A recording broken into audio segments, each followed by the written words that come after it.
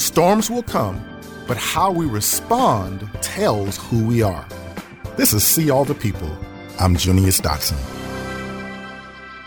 We are in hurricane season. Forecasters predict it will be a busy one. People are impacted by storms, both real and metaphorical. How can you be a disciple in the face of storms? Well, first, we focus on God. Tragedies force us to slow down and focus on what really matters. When we focus on God, we can focus on hope. Second, ask and answer the tough questions. People will ask the why questions. We, unfortunately, want to provide easy answers, but we need to allow people the time to wrestle with their deep and hard questions. Third, we have to see all the people.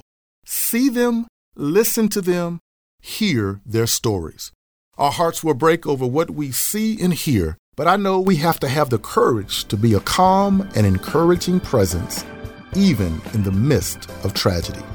I'm Junius Dotson. Does your church seem to get stuck looking at community demographics never being in relationship with those in the community?